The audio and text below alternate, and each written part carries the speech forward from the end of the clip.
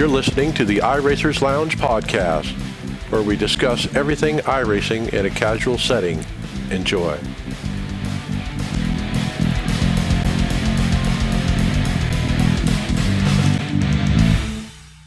Welcome to the iRacers Lounge. I'm your host, Mike Ellis. iRacers Lounge is a podcast for the iRacer, where we talk all things iRacing in a casual setting. Joining me are the usual characters, Brian McCubbin. Hey guys, good to be back. All right, David Hall. I think I want to ask the wizard for some better luck. Kansas. Hey, Greg Hectus. And Tony Groves. Good evening, gentlemen. Hey. And welcome back, Evan Pasoko. Thanks for having me, guys. All right. Well, tonight we're going to review the Coke race with Evan, of course, and talk all the iRacing news of this week and look at all the hardware stories going on. I'll tell you about my new wheel as well. Settle in for the lounge. And remember, you can follow along with us on your PC or mobile device in real time as you listen to the show and see for yourself all these great topics and products we'll be discussing by visiting iRacersLounge.com and selecting show notes. So let's see you there. Sim Coaches offers the realistic sim racing equipment you need to win more races online. It is designed for real racers. Hydraulic construction makes them feel like the real thing. High quality construction, 100% leak proof, and lifetime warranty are the key features with these pedals, and they look absolutely amazing. Check out simcoaches.com and use the coupon code iRacersLounge to get 10% off your purchase. Simcoaches.com is your ticket to feel like you're actually sitting behind the wheel of a car. Drive harder and stay on the limit longer. First-time winner, Ashton Crowder, final time at turn 4 to his first win in the eNASCAR PK. And the Monster Mile in 2020 is tamed by Nick Trottinger. Going to look to the bottom. It is not going to be enough. And Ryan Luza is going to go back-to-back. He steals the win at Thunder Valley. Welcome, the voice of iRacing, Evan Pasoko. Right, let's talk Coke racing at Kansas. Evan Pasoko, thanks for coming back. But before the race, we heard Kyle Peddle was the DNS. I'm not sure why. Brian Mercurio missed the start. Not sure why there, and rolled off from pit road. But up front, it was Mitchell DeJong and Logan Clampett to start us off. And this kind of took me back to last year with Mitchell DeJong being on the front row, right? I mean, we talked about it all through last season. Had he, 6 pole positions in 18 weeks. And I'm not going to say that Mitchell has been quiet per se this season, but certainly hasn't had that incredible speed that he had last year, right? He's kind of hanging around just below the playoff bump, and I think it was a big step in the right direction for him. And of course, no shock that Logan Clampett was up there, which again, funny enough, he has had an awful year results wise, but has had fast cars. So we're seeing him up front and thinking, hey, maybe he's going to be able to turn this around and get a good points night behind him. And early on, it was fairly clean. By lap 7, the biggest movers so far were Malik Ray and Vicente Salas. Both were up 7 spots from where they started. But then we had caution. It was Dylan Alt and others. They all crashed on lap 13 for the first time. And this is, we're thinking, what's going to happen in this race, right? I posed the question to Blake earlier. This isn't a racetrack that historically, aside from the very first race back in 2013, has a lot of yellows. We're expecting this race to go green, but I think overall caution counts have been up with this next-gen car. This didn't shock us necessarily, but with the race distance being 100 laps, this did kind of make for some interesting strategy because we had pit stops under the yellow. Yeah, so Mitchell leads everyone except Bobby Zielinski and Matt Busa onto pit road. Was kind of surprised by that pretty early. But then once they get back going, it was trouble again. It was Breyer LaPrade gets out of shape, and others shoot onto the apron, but it was no caution in this situation. They kept going, but it wasn't too long after it was a caution. It's Mike Conti. He gets turned. He's up in the wall on lap 18. Started with Keegan Leahy breaking loose, and boy, we documented Keegan all throughout the race, really having trouble. He was fighting it all night, and admittedly, he wasn't on his own. These drivers were really wrestling these race cars. They were getting loose. It was really hot. It was really slick. The surface at Kansas as well has always been a bit of a slippier one as well. So we saw a lot of that. And it wasn't even in one spot of the racetrack, right? It wasn't just on exit. It wasn't just on entry. Wasn't just center. All night, everybody was struggling. Really, when you got any sort of laps on the tires, and you mentioned talking about Keegan, kind of a pro and a con for him is the reason we were talking about him is because he had a fast race car. Obviously, the negative side of that is the fact that he couldn't keep that fast race car under him after he started up in third. Yeah, and you guys take a moment to mention and show what's going on at the Charlotte Phoenix facility, where 4 different Coke drivers are there running in front of an audience, and it's kind of an interesting dynamic because you had a lot of cheering and jeering and booing and stuff, and I think even Anthony Alfredo, who was spotting one of them, said like I could hear it through the headset. Yeah, I was asking Blake about that too, right? How that throws you off, and, not to go on a tangent, but there's kind of 2 halves of this, right? The first half is, does it mess up a driver's routine, right? I think Breyer brought his whole rig, so he was on his triple monitors, his PC, his keyboard, his wheel, right? Trying to make it feel as close to being at home as possible. And then I know that the Charlotte Phoenix guys had rigs brought in by the folks over at Next Level Racing who were on their cars this past Tuesday in the race. But I think it doesn't matter if you're on your rig, somebody else's rig, it's got to feel weird, right? I mean, you don't have your pre-race routine. You don't just get to sit in the room on your own and be quiet. I think it definitely played some factor in comfortability. But as you mentioned, the broadcast is playing in the room. The Phoenix cars were doing real good, so they were up front a lot early. So people, I'm sure, were making noise in the crowd, right? I got to think that must have been a weird experience. But then my second point would be, I think we need to do that more often, right? I think that this NASCAR Championship 4 format that we use lends us an opportunity to do something like this for a finale, right? If you're just doing an old school points format, you got 10 cars in it at the last race, you can't fly them all out, right? You don't know who's going to be there. But I think with a 4-car championship, this event is the direction that this series needs to go in to continue to grow. So my hats are off to everybody at the Carolina Esports Hub and the Charlotte Phoenix, because it looks like a really cool event. Yeah, it looks like a blast to be there.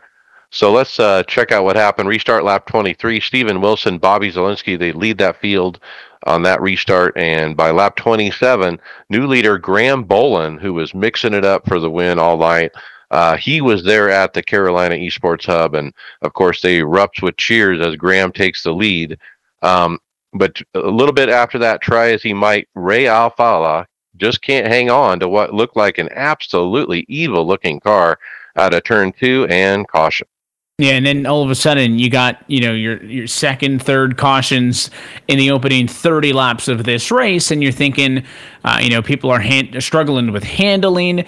Is this thing going to get into a system? I think it's noteworthy as well that the 2 guys we've talked about having handling issues and really fighting the cars have been both Leahy and Alfala, right? 2 of the best drivers in the series who can't handle these things the way they were driving. So I think that just kind of speaks to the challenge that all 39 guys were going through. And they all pitted. Graham won the race off pit road with Steven Wilson as they restart. At this point, after they get going, we started to hear about the William Esports guys and how they got to visit the F1 team at the Miami race. And I just want to take a moment and say, wow, what a cool opportunity or a perk of being with the Williams of all teams. I'm sure, next time that the draft comes around or whatever, where they're trying to pick teams or figure out what teams to go to, this might be in the back of everyone's mind. I think I was joking with Blake in the booth before we went on air that I'm going to sign with Williams instead of iRacing next year, so I can go to the Miami Grand Prix. I know there's the F1 race in Vegas coming up as well, right? No, that's just super cool. We've seen people get involved in this in the past. We saw the Rise Esports or the Richmond Raceway Group get some of their guys into some real life cars.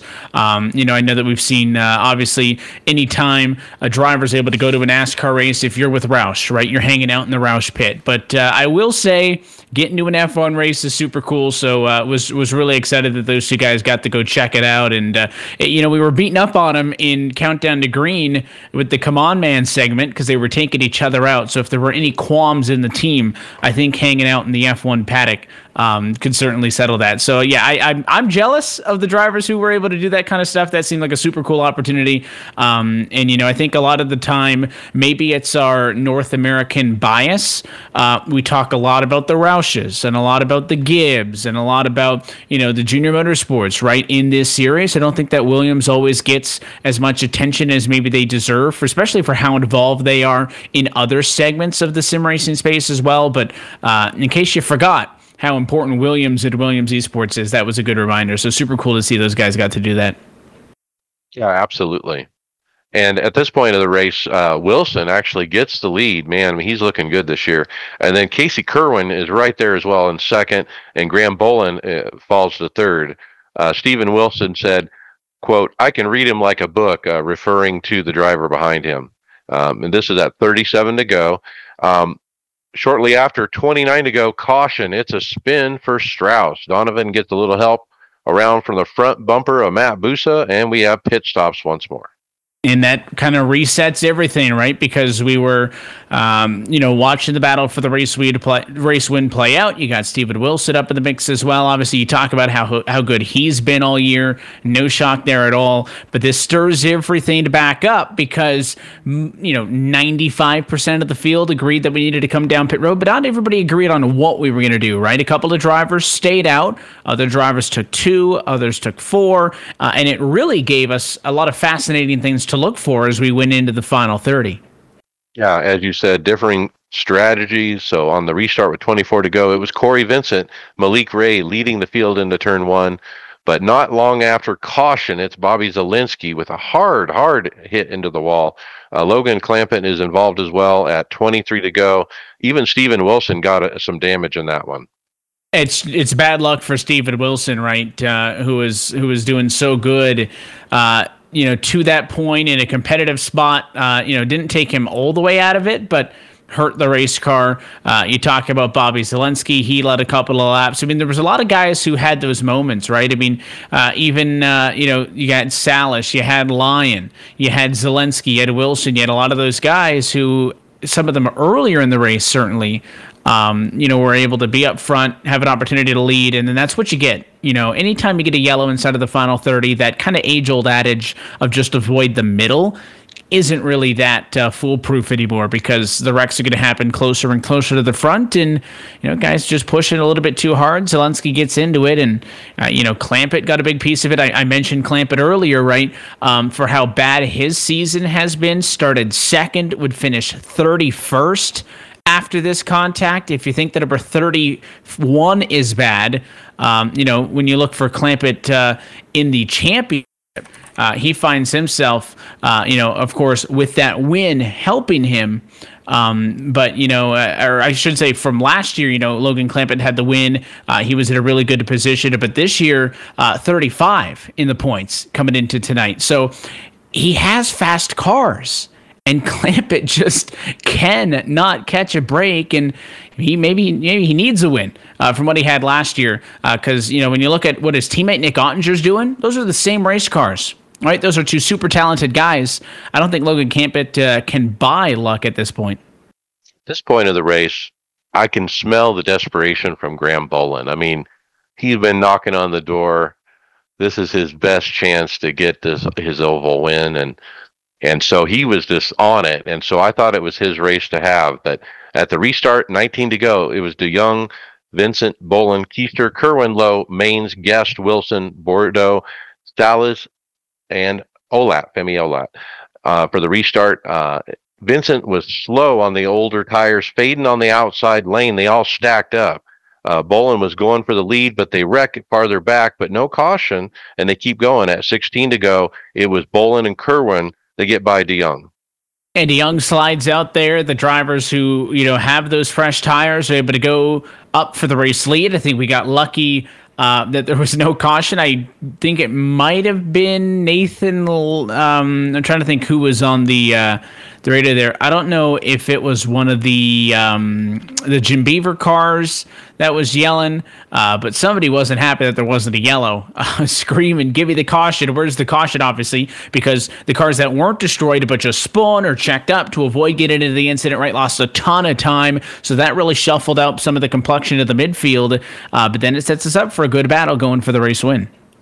Yeah, we had 4 laps racing side by side for the lead here. Bolin was trying super hard, pinching down anything he could do to hold on to it.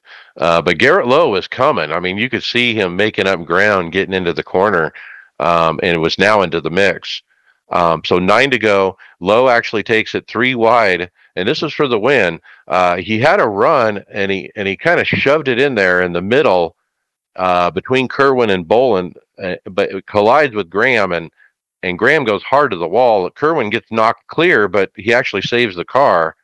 So it's near the end of the race. It was for the lead. Bolin should have known Lowe was coming, but it would have taken, but it looks like it was a spotter issue. Like maybe Graham didn't know he was there. I don't know. Blake McCandless on the broadcast, he basically summed it up as a racing incident. Yeah, you're going to have that late in these races, right? I think that it's easy to slow it down, to nitpick it, to look at it 5, 6, 7, 8 times. At the end of the day, it's guys battling hard for the race win, right? There was as well so many guys getting runs, people, trying to block, and it just happens. And I think that the positive you need to take away from this is the fact that the way that these cars are lets us race like this.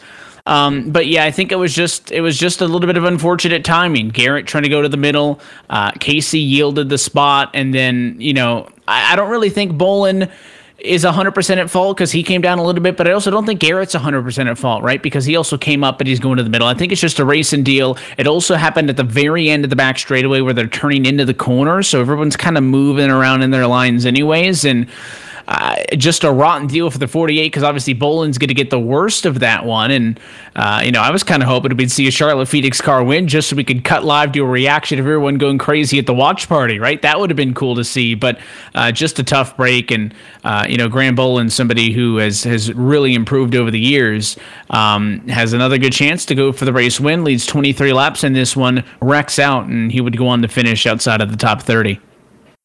I think, when you look at the short video of the incident, you would say, yeah, that's on Garrett probably. But when I went back after the race and looked at the clip, I wanted to see the replay. If you watch it from the 2 minutes before up until that point, these guys were dicing it up. They were 1, 2, 3, and they were switching spots. They were going high to low, low to high. And this was just another one of those moves. And so if you take it into context, it absolutely wasn't a racing incident. Yeah, I think that's, you have to take the totality of it, right? You can slow it down from a half a second to before, and you can say this guy moved 2 feet this way, this guy moved 2 feet that way. But at the end of the day, it's just a race deal, right? You got to take the situation into it. Everyone's fighting for a race win. Everybody's fighting for an opportunity to lock themselves into the playoffs. And, it's just a raw deal. That we weren't able to watch that, for the next 10 laps to the end of the race because I think those 3 guys would have put on a show as it was set up. Not that it took any excitement away from us, generally speaking, but, just a tough break for Bolin. And I'm gutted for him. He was the car to beat, I think. Besides Garrett, I mean, we saw Garrett coming early in the race. I don't think we mentioned it, but he was coming up the middle a few times and doing some clever stuff to get up there. So kudos to him. So restart, 5 to go. It was Garrett Lowe. Casey Kerwin, he was able to hold his position, even though he had a slight damage.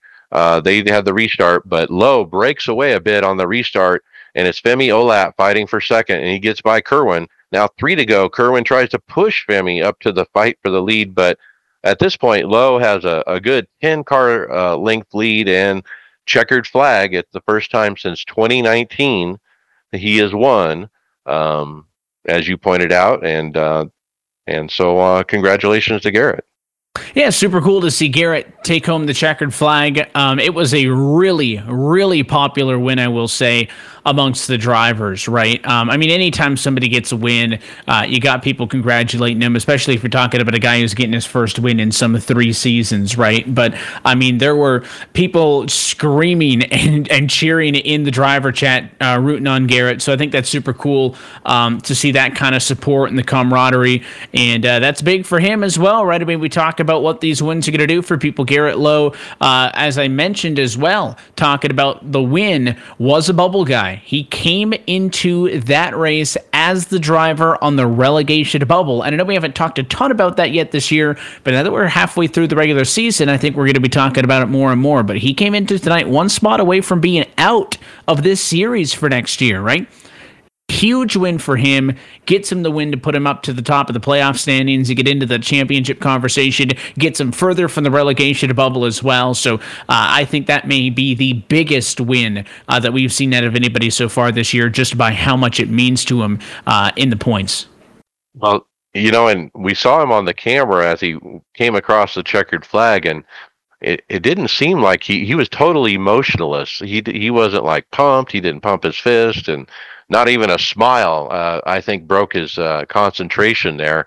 I don't know. I kind of got the impression he was upset with how it went down with that wreck earlier, or I don't know, but overwhelmed maybe since he hasn't won since 2019.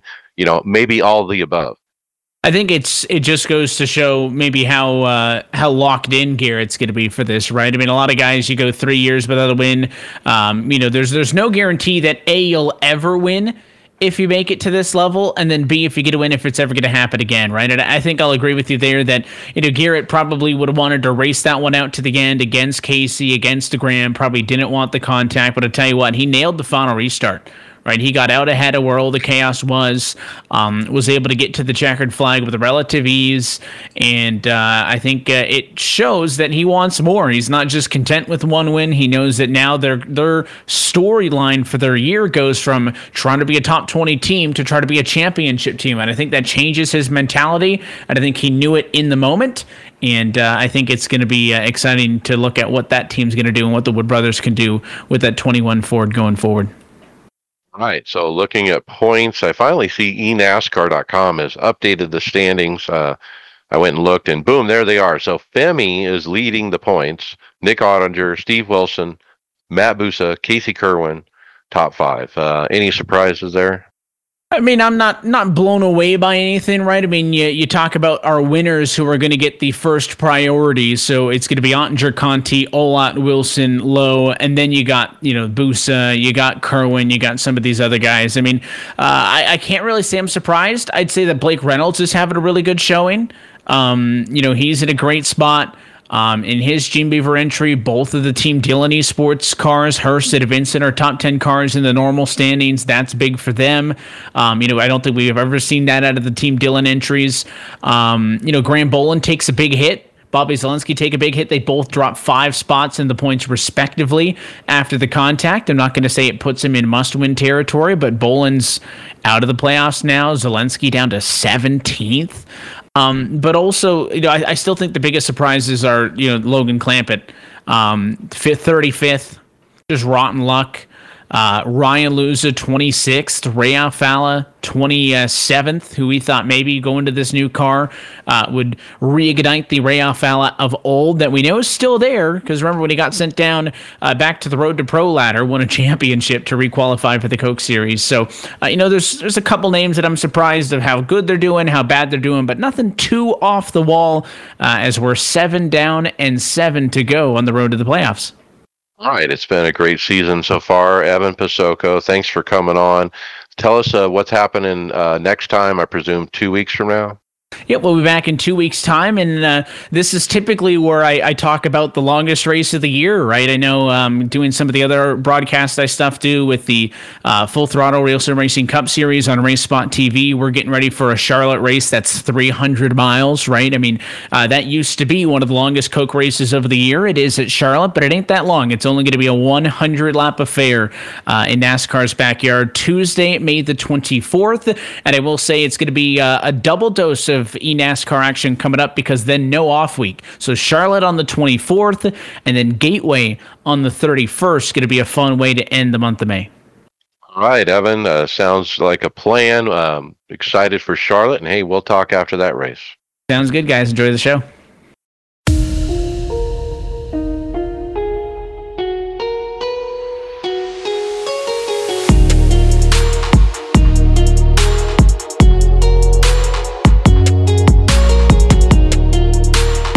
All right, we're going to kick off the topics with the April Top 10.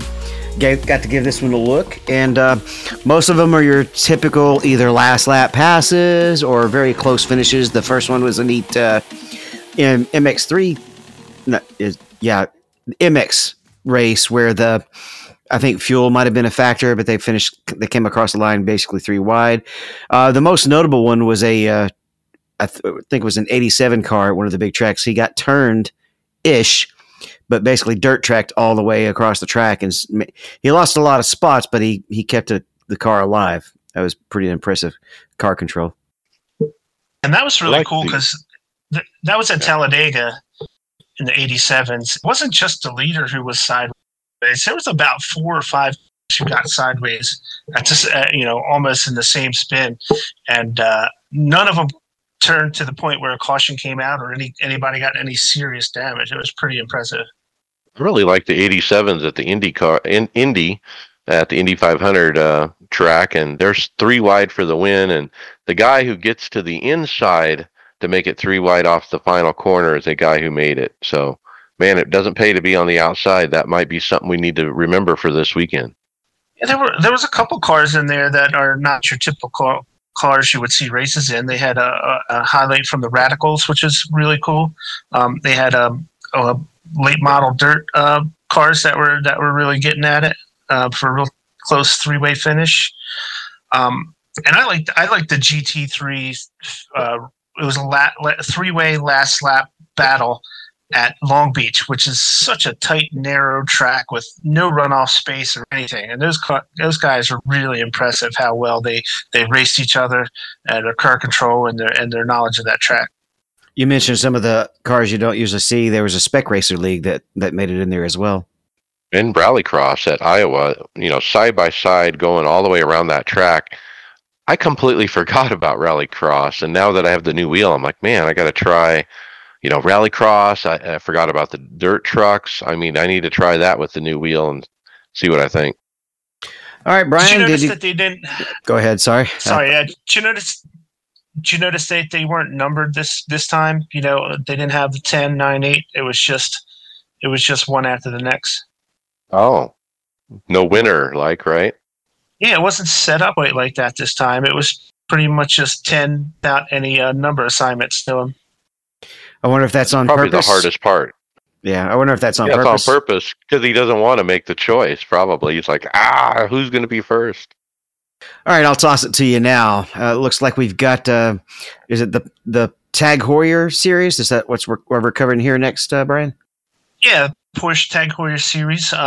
It was week 8 at the Nürburgring. Fantastic track. These guys are always so impressive how well they can race this track and know all the corners and keep it straight. Well, first of all, the sprint race was a fantastic finish with Steve Job narrowly taking out Diego Pinto, who's the current series points leader. Really, really good race at the end. That was the sprint race that Sebastian Job won, and it was a really good highlight because those cars are going down that really long straight, getting back to the start finish line, and you're just a sitting duck if you're in the lead because of how well these cars draft up against each other, and it's not like NASCAR where you can block the hell out of somebody. In these cars, it's typically not as accepted as it is in NASCAR. So you're just a sitting duck. Diego had at least a few car lengths lead going down that straightaway, and Sebastian Job and they just ran him right down and was able to make the pass on the last turn or so. So really good finish in the sprint race. The Sebastian Job did not have quite that good a luck in the main feature. He actually finished 2 laps down and way out of the points in the feature race. But Charlie Collins actually takes the win in that race. So he takes the win at Nürburgring.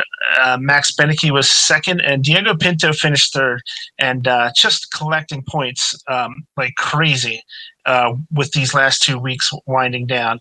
He's just been so consistent. I don't know if he's the fastest guy. He doesn't have the most amount of wins or anything, but he's just so consistent, always getting in high point totals. He actually had the most points of this week, with his second and third place finish in the sprint and then the final. So with 2 races remaining in the series, Diego, he has I wouldn't say a super comfortable, a 38-point lead going into the last 2 weeks. So with second place being Kevin Ellis Jr., third, and Zach Campbell in the points. So Sebastian Job dropped to fourth after the bad finish he had in the feature race.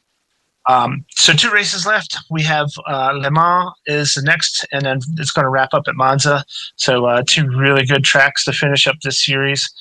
Diego Pinto definitely has a solid lead, not insurmountable by any chance. One bad turn, one bad wreck, and you can be out of points completely in this series. So nothing's over till it's over, but he does have a little bit of a comfortable lead going into the last 2 weeks.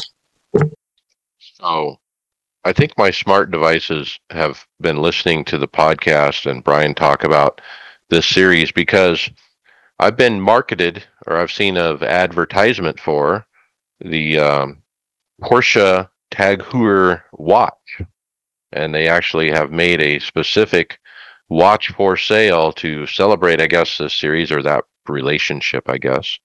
And boy, it was a cool $7,000 for the watch.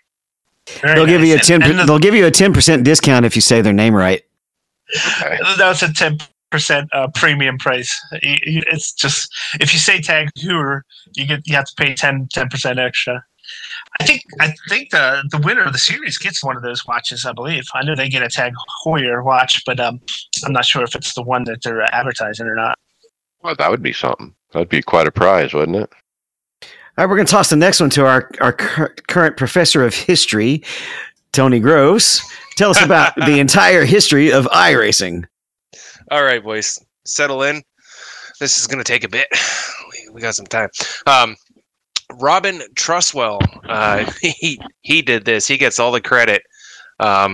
He says he's done a poster or 2 like this in the past, but they'd always been snippets and just little bits and pieces. So he went down and like right from the very start until present day, and just picks out the highlights.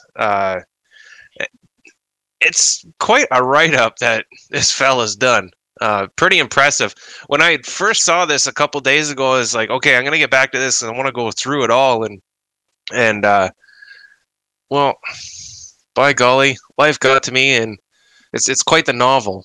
But it's definitely worth checking out.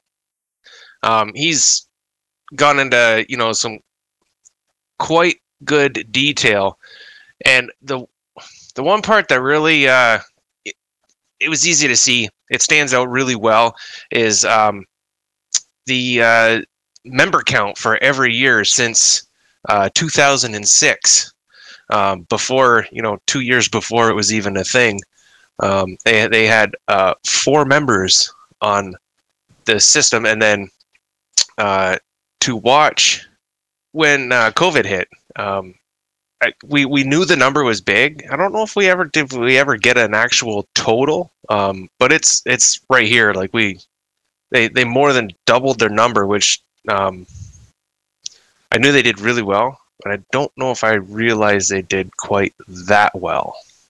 Yeah, it's pretty huge. And this particular stat we're looking at is how many people ran at least one race, pretty much. Okay, so this is how they got that. Mm-hmm. Because it's interesting if you go look at the other one, it just tells you what kind of exponential growth it has been. There's one that says how many accounts there are, and I'm scrolling. On like 2007, right? It was 100 members. By 2012, it was 100,000, and it's now a quarter of, or 750,000 actual accounts. Now they're not all active, but that's still just kind of mind blowing. Cool. And the commenters in the forum post, there's a lot of good material there too. I mean, if you want to know a history, we've seen these kind of things before. Obviously, this is a new one that came up this week, but pretty cool. I suggest this original poster actually write a book and publish it with using all these other comments. He could actually probably monetize it there a little bit. He'll just send me a little bit of a commission since it was my idea. They ought to may have put together like a little 10-15 minute telling of this story. Sim movie, the documentary, the kind of thing. That'd be cool. David Kamer, the inside story. All right. Well, I will documentary the upcoming season 3 Road Series updates. The first thing we have, I'm going to roll today. The first thing we have is they're renaming the More series to the IMSA Pilot Challenge. And also the IMSA Pilot Challenge is basically replacing More. And they're also going to split the GT4s and touring cars into separate open series at the sea level. And here's the biggie that we were wondering if it was going to happen. Yes, it is. The Global Endurance Series will be replacing the 6-hour endurance series with the Le Mans level cars, and it'll be replaced with the 24-hour series so that they can run a 24-hour race somewhere in France. But I think this is fun because some of these other races have 24-hour races that are not traditional, and that's pretty interesting too. So hopefully I'll get to run quite a few of these over the summer. They have also updated the start times of the LMP2 prototypes that run the fixed to run opposite the hours of the IMSA series. So you can jump in the LMP2 fixed, and then it's only a 45-minute race, so you can basically log right out and jump right over to the IMSA race afterwards. So for Le Mans, I think I remember we had to do it in August for some reason. But do you think we're going to do it in June when the real event happens, or do you think it'll be in August? Any answer is just a guess, right? So I don't know. Yeah, so I guess we'll wait for the schedule when season 3 comes out, then we'll know. But I would say, why wouldn't they do it in June?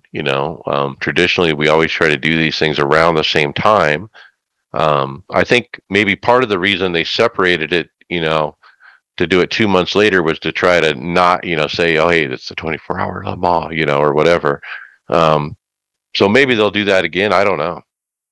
Yeah, the Majors 24 is also happening. So these the lawyers have pretty much they didn't get any letters from last year, so it should work the same as it did last year. They own the name of that one particular race, but they don't. That doesn't mean that we don't. It doesn't mean we lose the rights to the track. It would appear. Right. You don't lose the right to the track, and you don't lose the right to a 24-hour race in general. Well, I think that motorsport company, they have enough lawyer problems already. So, well, Mike, you're the visual guy, I think, in the team. So why don't you take this next one about a bush in the air is like a bush in the hand. All right, yeah. So we have a forum post where a user put up a picture at Nürburgring of a floating bush, and it's like way off the ground. I would say maybe 30 feet up or something, 25, 30 feet up in the air, just sitting there. But you could see it from the track. He points it out in a couple different shots. He shows a close up of it, and of course they're going to get it fixed. These are more rare and rare. We used to see little issues. Back in the day, almost every week there would be a post about something, But nowadays it's pretty rare, actually. So I guess if they have a bush at the entrance to the garage, that would be another bush out of place, right? All right, well, let's go backwards. How about a nice rear end, David? Yeah, it's a post from iRacing Official. It's a hint to a new car. Did you read the comments? We already have the BMW, right? So it might be the Merc GT4 was one of the guesses I saw in our chat. I had seen somebody said BMW, but then you said that we already had that car, so I don't know. Yeah, Mercedes, for AMG GT4 seems like the consensus from most of the people in the comments. So they show the back of the car, and just from the angle, it's a close up, so you really can't tell, what car it is. There's lots of edges and different lines to it. So yeah, it's some kind of car. You can't really see a diffuser, which is a good hint that it might not be one of the higher end GT cars. True. And the part in the middle almost looks like, where you would put like a license plate or something like that. Well, we will find out. Brian, I know you've been really busy at work lately. Are you feeling a little burned out? Yeah, a little bit, but apparently I'm not burned out on iRacing because I haven't been on enough to really get burned out. But this came through a YouTube video, and it's titled "Don't Do It," and it's ways to avoid iRacing burnout. The crux of his of what he says in this is if you're chasing iRating, and it becomes a spiral where you start eliminating yourself from races, not getting as many starts as you like because you're so worried about losing iRating that you're not enjoying your races as much. You're not participating as much because I know I've done this before where I was like, man, I don't want to do this. I'm gonna drop so much iRating getting in this race or something like that. You wind up losing your perspective on why we do this. Where the fun actually comes from. It might not necessarily be from farming iRating or trying to max out your ratings. It's enjoying the races that are available to you and having fun and just enjoying competition. If you get so focused on iRating, as this video points out, you kind of you get stuck into a trap where you skip races, you get into a race and you lose a little bit, and start getting down on yourself, and it starts to burn you out mentally after a while. So that's basically the crux of what he went through. And unless you're needing to farm iRating because you're truly putting in the effort for Road to Pro, or you're really focused on getting that Division 1 division championship, something along those lines where the iRating really counts as to what your how many points you're getting, it doesn't really mean that much. In fact, sometimes sometimes if you get into a slump with the iRating, it can put you down into a lower split where you turn around and pull off a win or something like that. Whereas if you're always, racing Garrett Maines, you have to sit there and remind yourself you're racing Garrett Maines. You have no chance. So, don't worry about the iRating for the most part, unless you're doing one of those things. And quite frankly, a lot of those guys who are at that level, unless they're Garrett Maines, who nobody, that running the official races has a chance against, most of the other guys, they'll run a second account so that they can take one account and focus on farming the iRating up, keeping it high, and have all their fun on the other account. Or they'll go run in other disciplines. One of the two. Yeah, if you're not doing the whole second account thing that you just described, I mean, you got to let it go, And I'll tell my personal experience. I mean, a year ago, I pretty much tried some different cars, the sprint car pavement and the 87 car in official for 2 seasons in a row, and basically lost 1,000 iRating. and I really haven't gained it back, to be honest. But I'm not concerned about it, and it doesn't change how I race or anything. And I don't watch it, I don't even watch it from race to race. I mean, a lot of people will jump into those results and see how many I rating they gained or lost. I don't even bother anymore. I really don't. I'll spot check it once in a while and kind of see where it's trending, but like David said, you can't let it dictate if you're racing or not. You can just do your races. Who cares where the I rating goes, up or down? It'll land where it's supposed to land. And the same with the safety rating. I mean, the people that worry about that crap don't. I mean, you're not going to lose your license unless you're just freaking horrible. Now, this guy might be suffering from burnout dealing with back markers. Tony? Oh boy. Yeah, we've all run into this. Heck, I'm sure we've been this guy every now and again. Now, this video is roadside. It's very similar, but at the same time, it's a little different on oval. Basically, you got a guy racing for quote unquote position, but he's laps down and he has zero chance of bettering his position, but he's slowing down guys that are racing. They're on the lead lap, and we've been there. We've seen these guys. It happened to me in a Darlington race just last week. It wasn't an NIS, but it was an open, and a guy just he had fresher tires because of the way all the tire strategies laid out. But we were literally on the white flag lap, and he dives in turn one when I'm literally setting up a run to make a pass for a position on the lead lap, and this guy's 2 laps down. And he dives in, isn't able to hold it down, and knocks me into the wall. I didn't lose any positions, but I lost my shot at gaining the position that I almost had set up. So yeah, it happens all the time. And that one, because he just dove in and slid up a little, there's nothing iRacing will call it but a racing incident. So there's not a whole lot you can do besides mark him down and try to remember his name later. Well, yeah, that's just it. Now, this guy's like, iRacing needs to stop these back markers, but, how?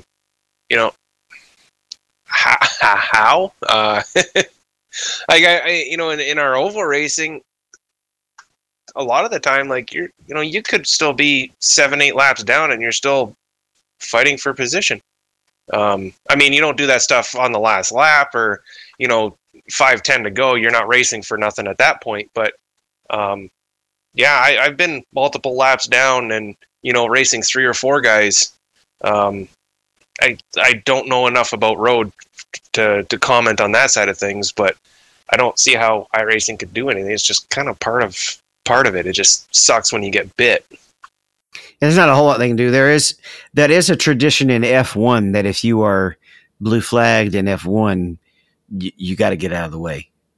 You actually have to make an effort to let the leaders go. That's not really so much of a tradition in sports car, or it's definitely NASCAR. But there's still some courtesy involved with lap cars, generally because you don't want to be that guy who just screwed over a lead lapper's race when the tables are turned. Because how do I go ahead? I was going to say the blue flag in NASCAR is kind of a joke because it doesn't mean anything. Yeah, but how do you get payback for the most? How do you really get proper payback without getting suspended in oval racing? Hold them up. You hold them up when you're the lap car, right? So, but if you do that, you're going to expect it probably in return.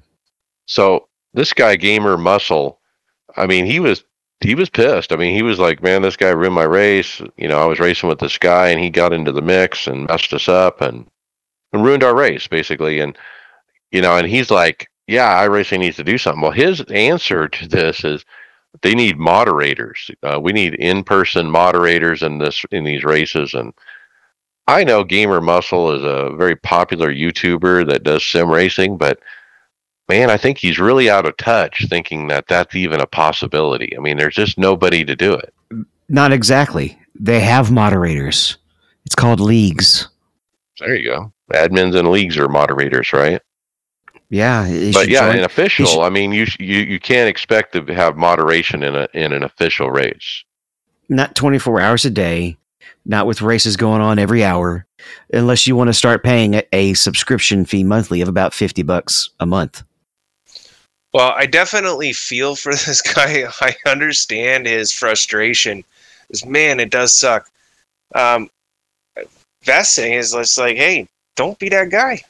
Don't be a dick. Just, you got the leaders coming. You don't have a chance. Like you're not trying to fight to stay on the lead lap. Get out of the way. Let him go. Ain't gonna hurt you. Even if another guy like passes you, just you can get him back once the leaders get by you and let them have their race. Just a little courtesy, I guess. Try and push for courtesy, however far that goes. Yeah, his point was there was going to be no yellow. It's a sprint race, so there's no yellow at all. The guy was wrecked early. He came out after repairs, and obviously is a lap down, and he's not racing anybody. So, and he's trying to mix it up with the leaders and stuff. So yeah, it was one of those deals. All right, the next thing we've got is #hack. I saw this posted when y'all threw it up there and was a little bit thrown for it. I didn't know how much of it was troll and how much of it was not. Brian, did you give this a look over? I saw the video on this tweet, and I was kind of perplexed what he was getting at. To be honest with you, I didn't really get the whole background of what he was doing. He was obviously very disparaging towards American stock car racing, but I don't know what precipitated this outburst. I wasn't sure about that. But he just I had to goes research off. this. I had to do research to figure this out as well. So apparently, why this is important is this guy's like some major gamer streamer guy that's very famous. Now, I don't know who these people are, but apparently other people do. His name is XQC. And he does other gaming, and streams. And so somebody got him to do iRacing. And so apparently iRacing like hooked this guy up, with some content, some help from, professional iRacers, so to speak, and whatnot. And this was his, breakdown after the first race after getting wrecked out. And so, so there was a lot of discussion on the Twitter about, what's this guy doing? So this guy says it the best. It's Nicholas A. Jones said, it was pretty uneventful watching the guy stream of his first race, other than watching him make a Richard of himself. The entire session got chat warned by Nim Cross. Then it looks like they were all muted and then unmuted.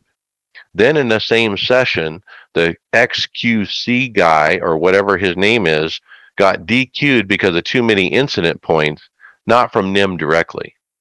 So is it confirmed that he got the content or not? Because one of the things that was said in chat is that this guy is a nonstop troll and does this. It's just the first time he's done stuff like this. True. Anybody who's aware of him, apparently this is kind of his shtick, as you would call it. Another forum poster said, Patrick McDaniel said, with any luck, he will turn people like him away from iRacing. I was reading through some of the comments in the forums, and they were saying that, like, he pretty much destroyed his car, like turn 1 or turn 2, or maybe it was in the, first couple of laps. And that he's, what he does is, he goes into like just regular games and does whatever he does. And he's not so much into the sim side of things. It's quite obvious he didn't put the proper amount of practice time in. So, I don't know if he was like expecting, to go in and, win right away without, any proper amount of practice, or, just jumping on me like, oh yeah, I got this. These guys are all, totally sounded to me like he just not the right guy for this. Plus, the completely wrong attitude by the video, shows that was complete 12-year-old meltdown.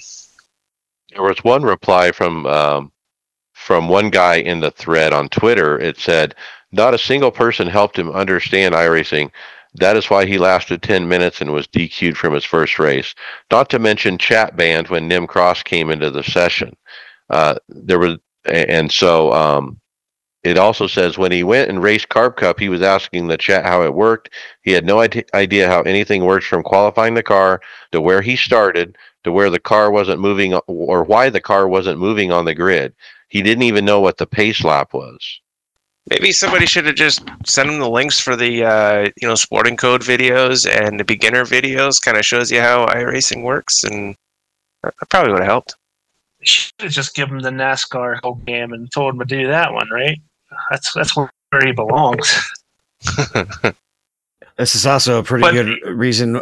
I mean, this isn't really fast track, but guys sometimes can come up through the fast track not in the same way and completely still be lost.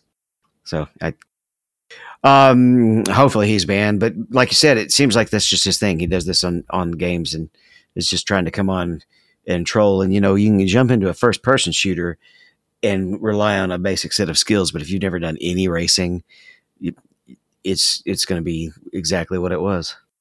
Should maybe change the racecraft. Change the name of this topic to hashtag bye-bye. Hashtag shortest career ever. There you go. Somebody in the Discord tell us who this guy is. I mean, when I look him up on the social media, he has millions and millions of followers, so he's somebody. Well, I'm gonna show my age here and just say, who enjoys watching stuff like this? I don't. I mean, maybe it's I'm too old to get this or something, not hip enough or something, but I just don't get it. Well, do you watch Mike's TikTok videos? Now I'll digress. Now my wife works with a lady. Her son is this guy named FaZe Swag, and apparently he's some famous gamer. And she's always sending me social media posts about FaZe Swag because she works with his mom. FaZe Clan, I don't know what it is. Well, Mike, we were talking about it just a little bit earlier when we were talking about iRacing Burnout, but iFarm Simulator is our next little topic, and it's basically a YouTube video on how to farm IR if you actually want to do so. This is ironic because it's the same guy who was just telling us how to don't worry about iRating, No, it's a different guy, Mike. Oh, it was a different video. Yeah, he did the video on the back markers. No, he didn't do the video on the iRating. I like Mike's story way better. That's just funny. Yeah. So, yeah, how to farm iRating. Basically, he was saying do the open wheel entry-level cars. The Skip Barber, the IR04, those type of cars. As you move up to about 1,500 to 2,000, you're gonna as long as you can finish the race, you're gonna gain iRating, running those cars. And then he said, once you get to 2,500 to 3,000, you're actually gonna have to earn it at that point, and there's really not a way to farm it. So, what do you guys think as far as road farming?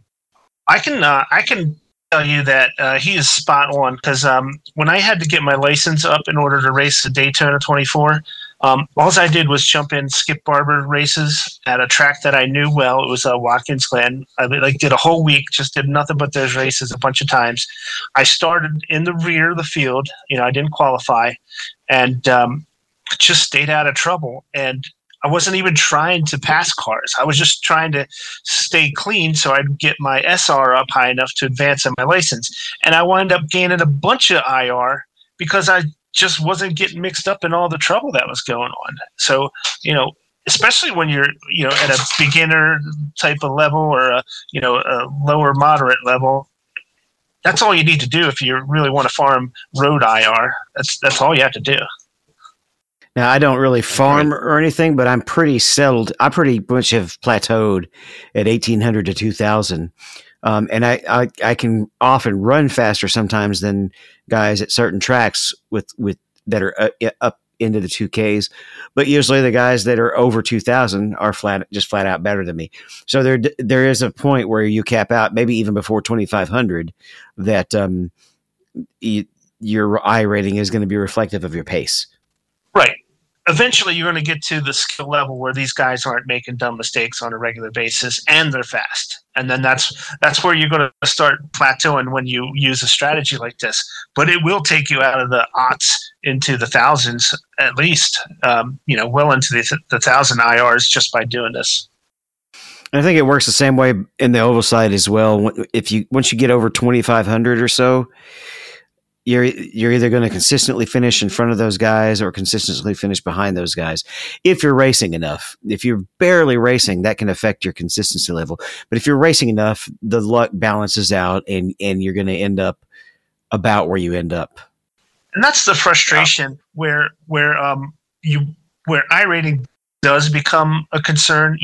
We talked about you don't really want to necessarily focus all your energy on iRating, gaining it, because you can burn out real easy.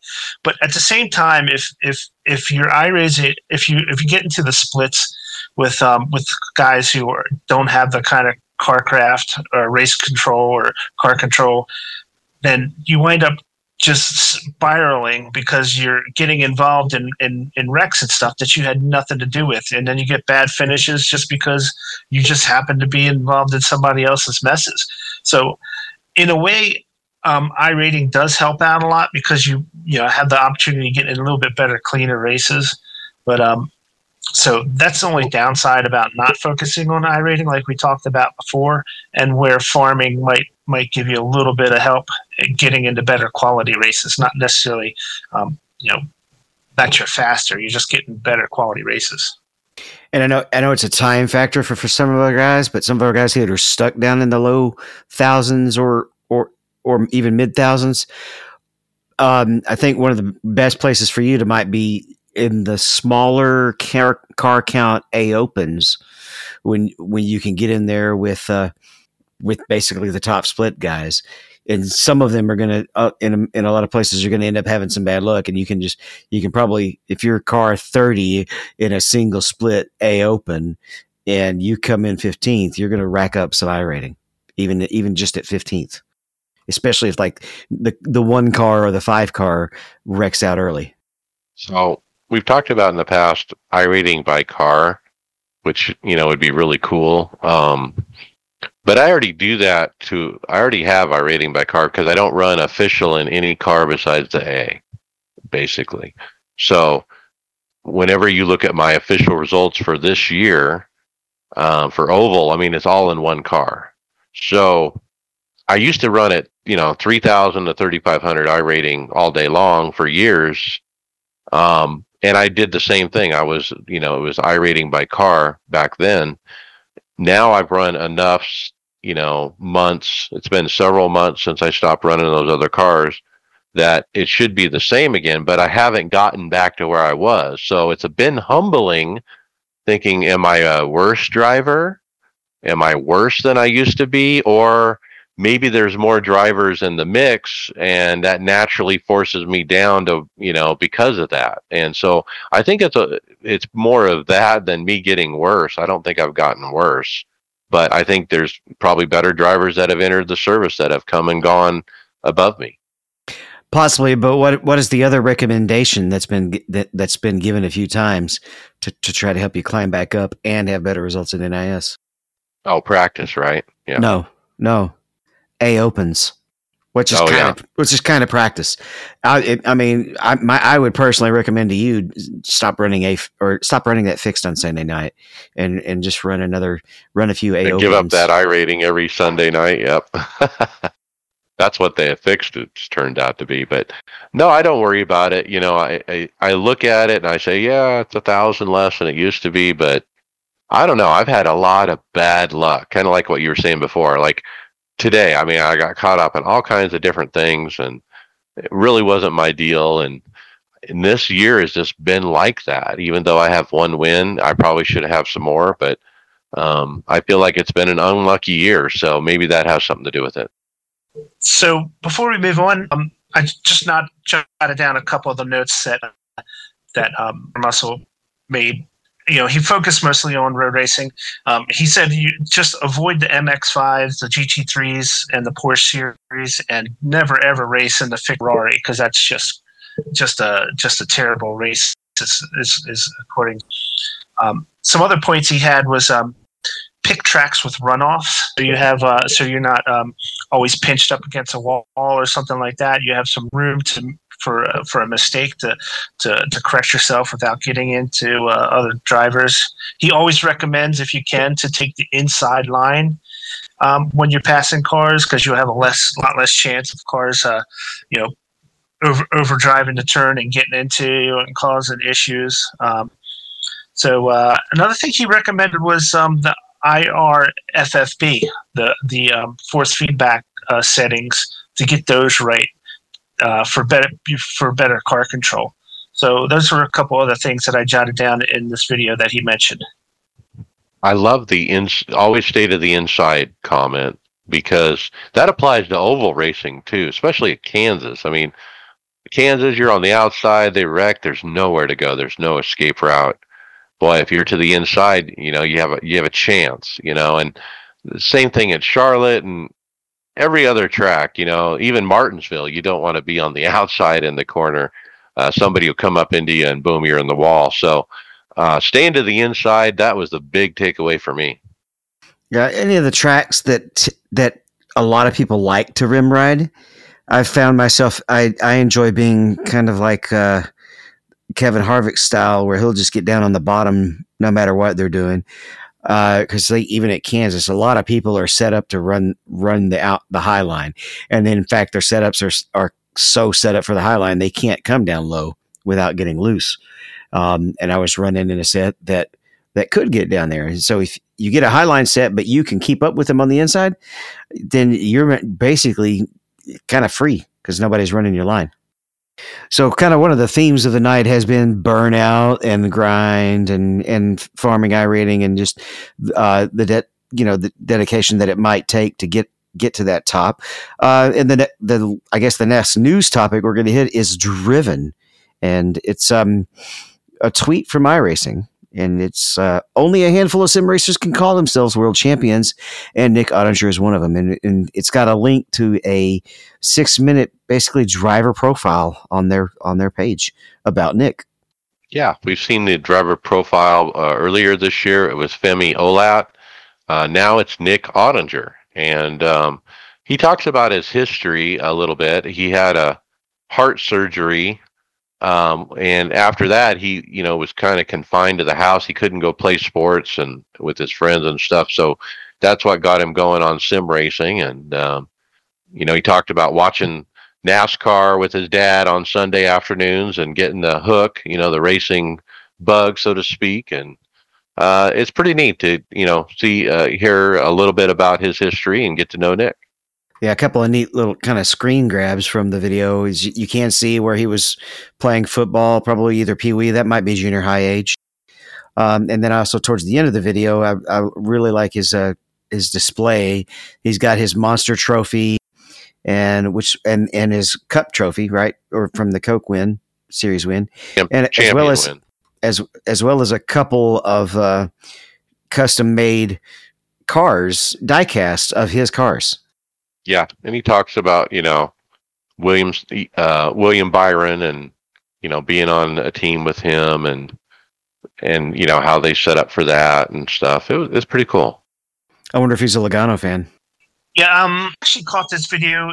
They present this video in the pre-race before the YouTube showing of the Kansas race. So in the pre-race section, when they're doing all their stuff, they had that video. So I watched it.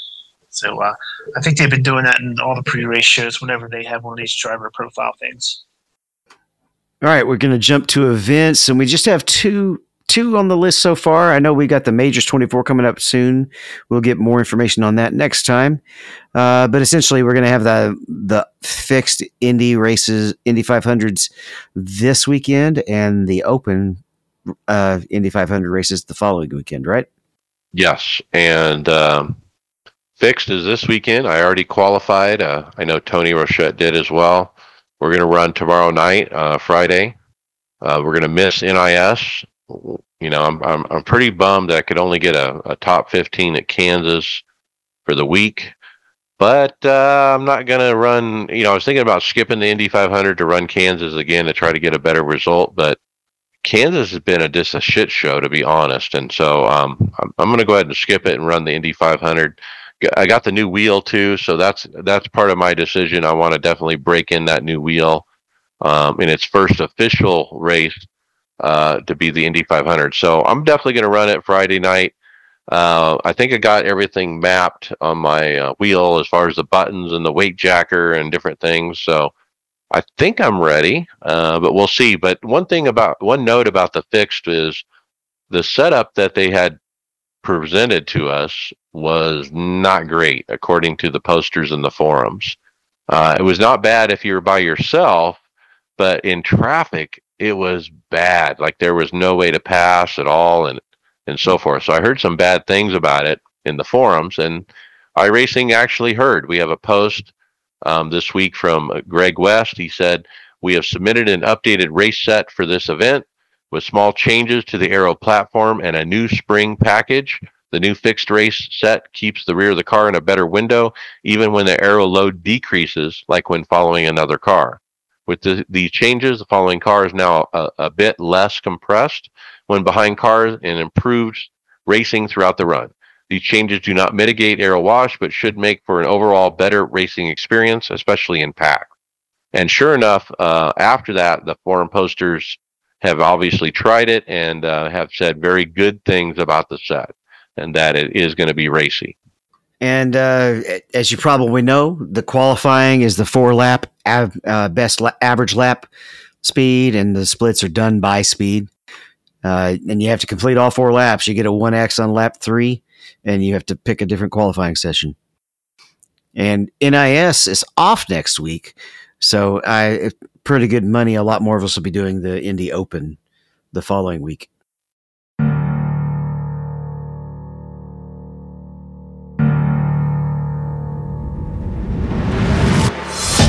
We want to take a break from the show for a moment to tell you about our sponsor, Sim Coaches. Months ago, I made the switch to Sim Coaches from Load Cell Pedals. I can tell you from the experience, the difference is huge. I'm able to brake deeper than my competition and be smoother on the power exiting the corner. They have helped me a ton. Right now, for a limited time, Sim Coaches is offering our audience 10% off your order. You can't find a better deal anywhere else. Use code iRacersLounge at checkout. Head over to the simcoaches.com website and get yours now.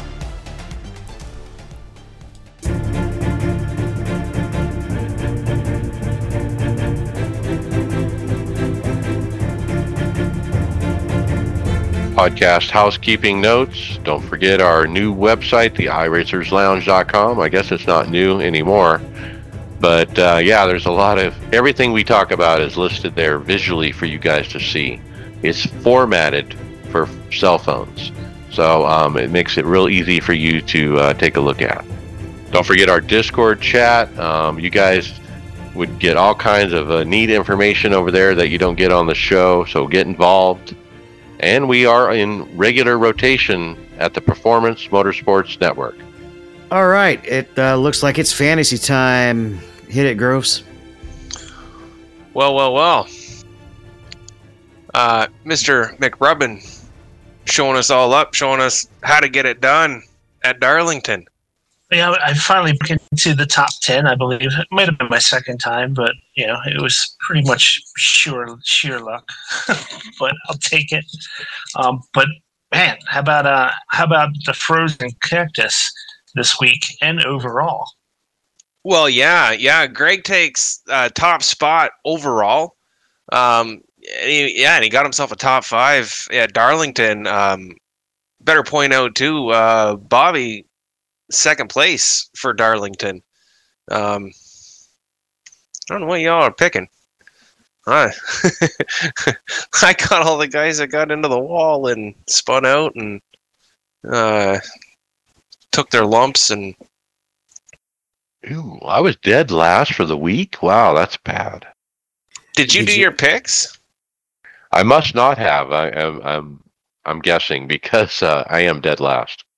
The radio guys were definitely making a big point of the fact that all of the guys that were out of the race were pretty big names. True, Yeah, that's a good point.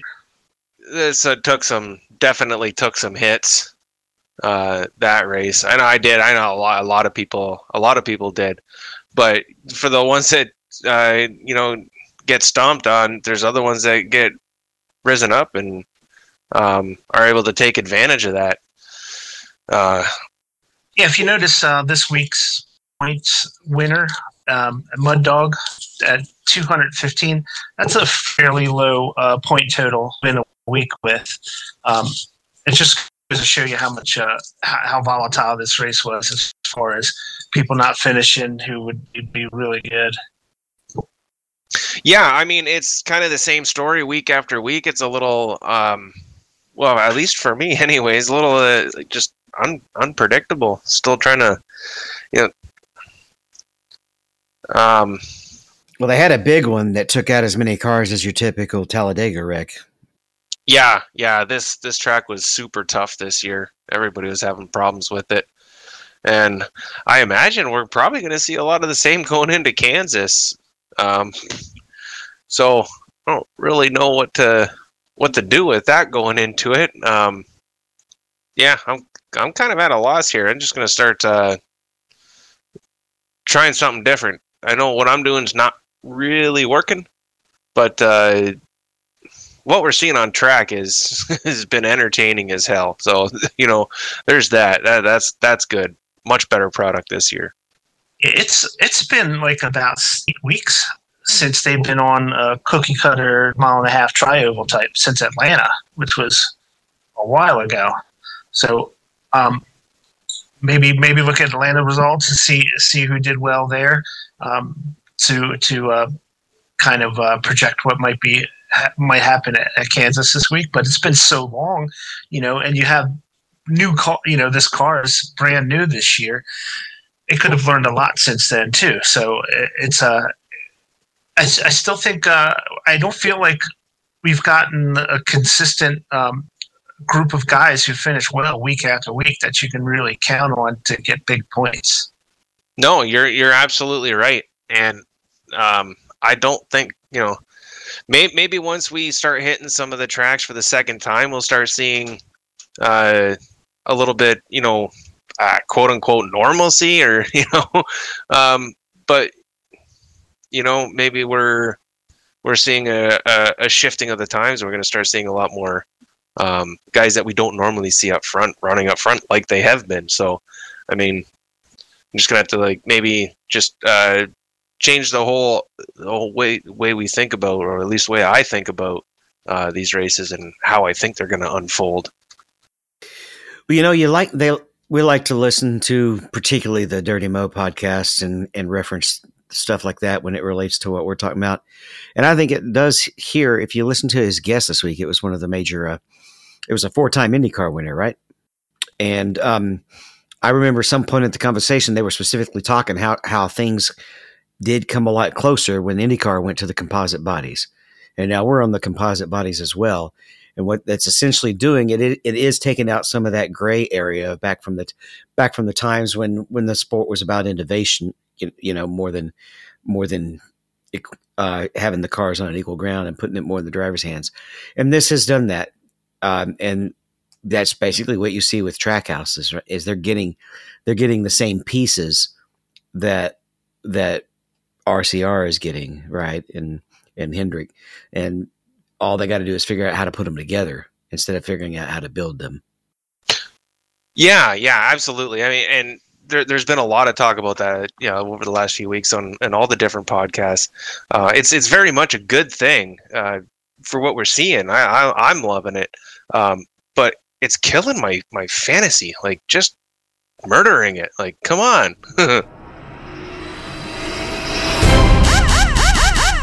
Will this computer run iRacing? Not now. Well, I normally don't transition into hardware, but it sounds, Tony, like you might be a little thunderstruck this season. Oh, yeah. I don't even know what rig this is, but man, like if you're going to put together like a quick, what do they call these type of videos? Time lapse, I guess. Video that he's building up a rig. It's Mike's favorite color, that lime green. It's set to Thunderstruck. He's like, you watch this, you're like, damn, I want to go and blow thousands of dollars so I can build a rig and listen to some cool tunes. I liked how he did this. Now, What a neat looking rig. Yeah, it's pretty neat. Copyright question is, can I insert Thunderstruck into the intro of the segment as long as it's small enough of a cut? Yeah. Maybe 10 seconds or less. Is it 15 seconds? Isn't it 15 seconds you can cut? I think it's 10, but I don't know. Okay. Now, I didn't capture the link, but it's mysim.ca. And if you go to that website, you'll actually be able to purchase this rig. So this is the creator of the rig, and on his website, if you click over to design, he shows like a CAD rotation of it and whatnot, so you can see underneath it and beside it and everything. It's quite a unique design. It's tubular, but it's boxy, and the boxy part has, like Tony was saying, the nice bright green, metal. And so it's got a mix of different flavors of design, and so it's pretty neat. The wheelbase looks like it moves forward, backwards. The other unique thing is the PC tray is mounted to the left of this unit.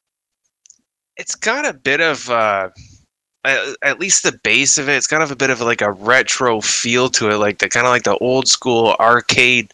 You go and sit down like a Daytona USA arcade. That's what I first got. I don't know. Maybe I'm out in left field here. Now, they don't list prices, so you know what that means. He has 3 different flavors: the Pro, the Ultimate, and the Custom. And you can inquire about each one. But the Ultimate one, which appears to be the more expensive one, he says, includes the custom PC, 4K curved monitor solution, direct drive wheelbase, pedals, OMP seat, and the handmade MySim chassis.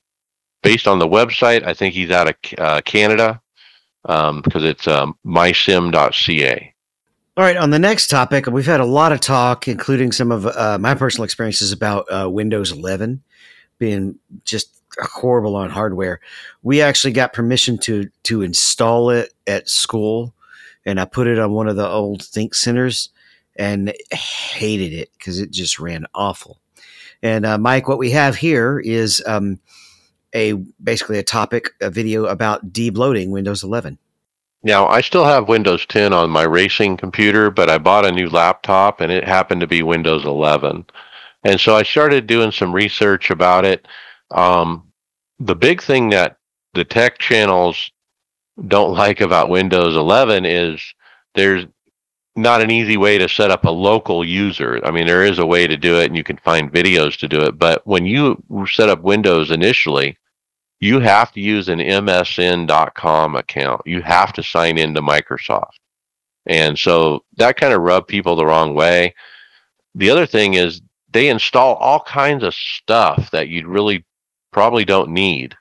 And some people call it bloatware and different things. And so if you want a really clean running machine, this basically is a guide on how to do it. In fact, this guy offers a link to a executable program in the description of the video that I actually tried based on his recommendation, where it makes it super easy to remove all the bloatware stuff. And they present you a list of check marks of different apps that are installed, and you can decide which ones you want to keep or not keep, and it makes it real simple. And so there's some great tools out there to do this. Now, if I ever end up with Windows 11 on my racing computer, I would definitely do this. I would definitely uninstall OneDrive.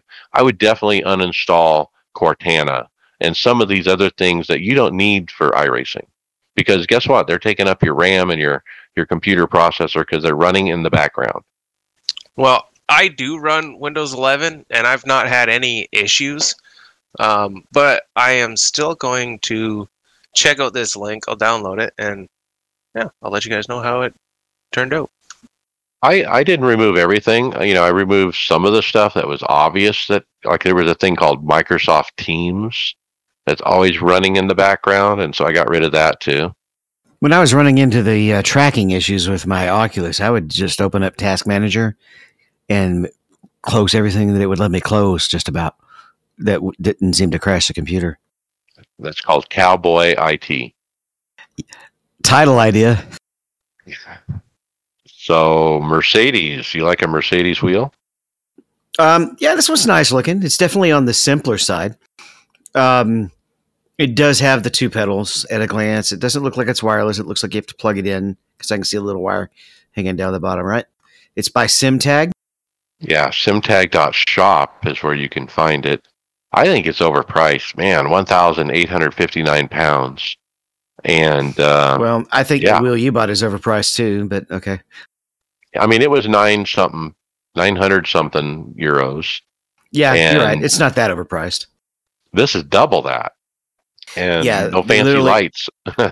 Yeah, all you're paying for is the name brand, because it's just a stand. It's just your AMG shaped Formula wheel. It does have the double clutch on the back and your standard AMG buttons, which is kind of on the light side compared to what you could get if you get one of those standard Formula rims right from Podium.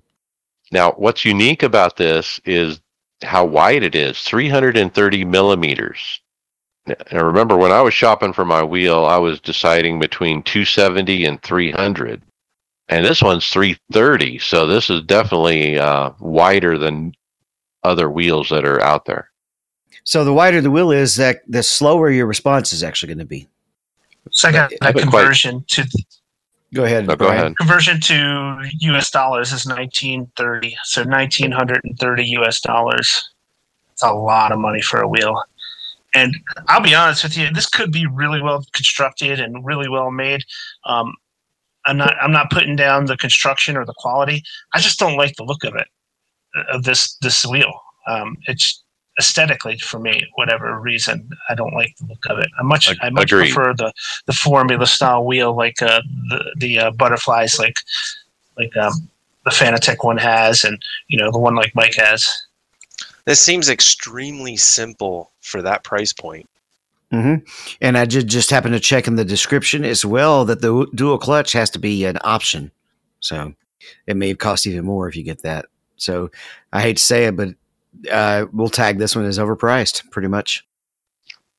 I keep looking at the logo, Tony, the Mercedes logo. I mean, it has rivets driven right through the logo emblem. I mean, can't you mount it without putting a rivet through it? Yeah, you sure can. Actually, that's kind of funny, Mike, because I was just going to mention, how much does this wheel cost you take that emblem off? Right. A few $100 maybe. At least. I don't know. Maybe there's something we're missing. Like, I mean, you can get like a Gomez wheel with a full LCD screen and everything for $1,325. Right. $1,400, and that's full LCD. Double paddles, everything. okay. So it says, attention, this is no replica, as original as it can get. So are they saying, like, you can take this and just put it right on the car? Maybe you could, but I don't have a Mercedes race car to slap it into, so I'm not really a concern of mine. Once you're doing that, you probably like driving Denny Hamlin style rigs, right? I don't know. I mean, if you put this on the table next to other wheels, like you said, the Gomez wheel, the Cube Control wheel, the Asher Control wheel, those are the three big ones. This is not even in the same ballpark as visually, All right, well, Mike, we've got a review of the GT1 Direct Drive, which is a 15 nanometer. Camus. Yeah, Camus. And Carl Gosling, which I've been liking his videos lately, but he's got a review of this wheel. Now, this is the one that has the buttons on the front of the wheelbase, which kind of make it unique from some of the other offerings out there. He likes to point out that the wheelbase is mega. I mean, it's heavy. It's bulky. It's like the DD1 and the DD2 as far as the stature of it, but it's 15 nm, which he said, is enough to, for most people. He said he likes to have a little bit more, but he said it's really smooth, like it has a lot of damping on it. When he trying to feel for notchiness in the middle, he doesn't really feel it. So, but on the other hand, for the price, he was pretty critical of the materials.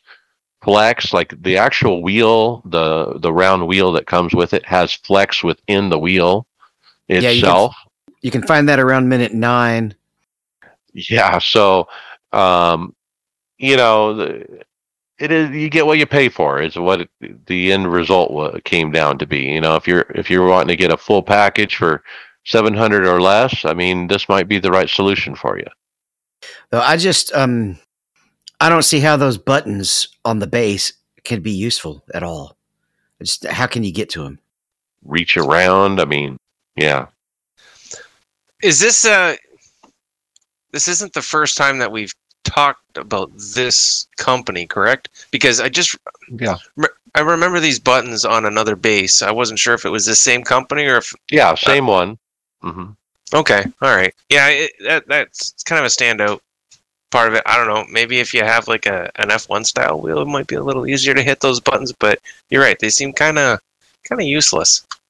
Boy, there are a lot of wheels, on the market, and I mean, it's interesting. I mean, just a few years ago, if you were going direct drive, there was very limited choices. I mean, you had the Sim Experience, you had the SimuCube, and then Fanatec came out with their DD. Yeah, back when I got mine, it was just Fanatec and SimuCube, right? Yeah. Yeah, it's a good time to be a sim racer, that's for sure. Yeah, because the more competition out there, the more all the prices are going to get driven down. Hopefully, even though we're fighting inflation and supply shortages and stuff. But I don't know.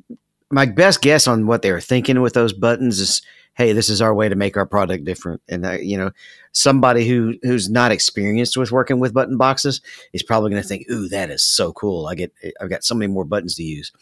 But it's even on my F1 rim, there are some buttons, if they're not reachable when I'm steering, they don't get touched in the race, pretty much, period. I will only program them for some very rare use cases, like change the delta on the screen or send an automated chat telling a GT car he's stupid, basically. Well, you mentioned about all these companies driving the price down. Well, it also drives like innovation too, and what we kind of see as maybe a misstep with the buttons on the base. Who knows what we're going to see down the road? Like that might just lead to something else really cool that we haven't even thought of yet. So, yeah, you got to take some chances and stuff to see what'll happen. I've been having fun trying to figure out what to map everything to on my wheel. It's got joysticks and it has buttons that say previous, next, plus, and minus. And so my idea with those is, I can go through the black boxes. I can use the joystick and scroll over. I can use the plus or the next to go up or down in the list and select, and I can like modify what's going on in the black boxes with everything that's on the wheel. So what was interesting, I was in the Indy 500 qualifying, and I was like, oh, I'm going to switch over to the other black box and do this and that. And it was so distracting that I was like messing up on track. So I don't know if it's realistic for me to have all these buttons. Well, real formula drivers and any drivers that are sometimes literally making adjustments to the car every lap. There's been places even in the GT car where I've changed the traction control setting depending on what part of the track I was on. I think I remember doing that at Daytona one time. And yeah, you can use the hat switch, which is what you're kind of the thumb joystick thing. It's pretty standard for everybody to use that to work their black box. You can move up and down to move within the black box. You can use right and left to change black boxes. You can press it down to count as if you were pressing enter to turn on or off a switch. And you can do that Yeah, I have just, two of those. just the one thumb. Yeah. Yeah, the second one joystick I've used for looking left, right, up, and down, which I never use either. But all right, Brian, you want to hit our last one? We've got a serious Windows update warning.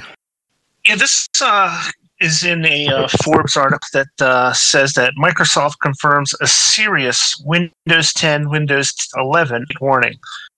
So, they really want you to get to this next update that's coming out. It helps to prevent a new zero-day attack, which is a attack that really gives the hacker these admin privileges that can really access a lot of information and stuff that you do not want hackers to get. So I think that's what this says, right? Isn't there a update coming control up in this month, right? Yeah, full control. No, it's Tuesday. It was released. Okay. So yeah, But go Mike. Sorry. Oh, I'm sorry. Yeah, I was going to say that it came out Tuesday, the update, and they announced shortly after Tuesday that everyone should update, and so they publicized it. They rarely do that, but this is one of those scenarios because the exploit gives the bad guy full control of your computer, full control, and so it was a major security flaw. And so anyway, I wanted to mention it because we all use Windows, and make sure you're updated. Yeah, and it doesn't matter if you have 10 or 11; it can hit either one apparently. So. Make sure you're doing these updates as they come in.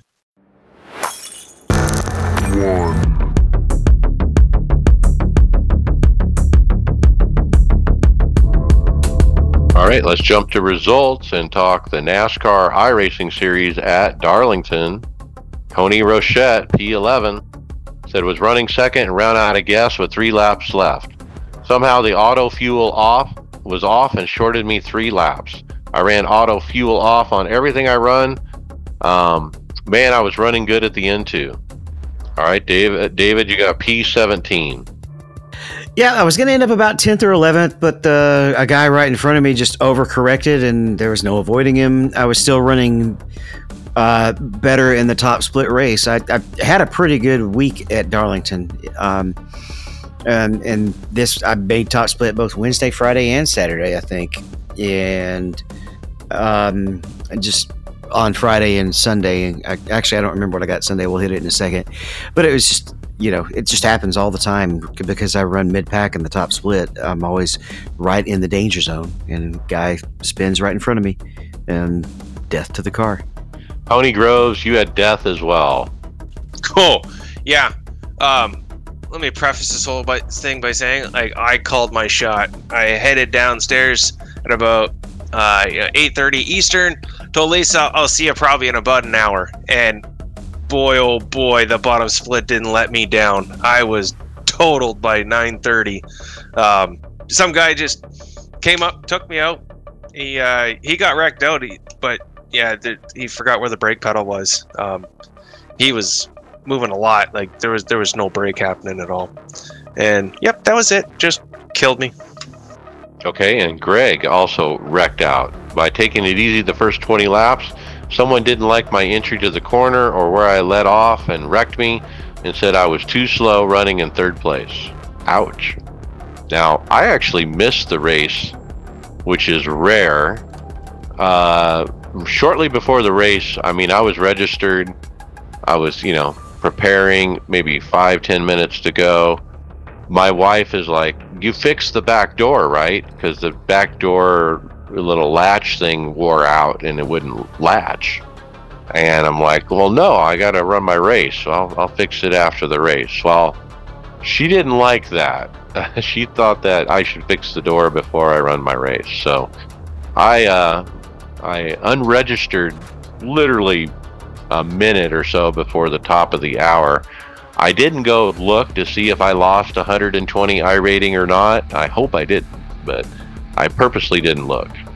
All right, Sunday Open. Want me to check for you, Mike? I'll look it up real quick. All right, there you go. Yeah, I wonder if that's the case. All right, Sunday Open. David, you wrecked out again. Yeah, this one just on lap 30, a guy self-spins, and there's no avoiding him.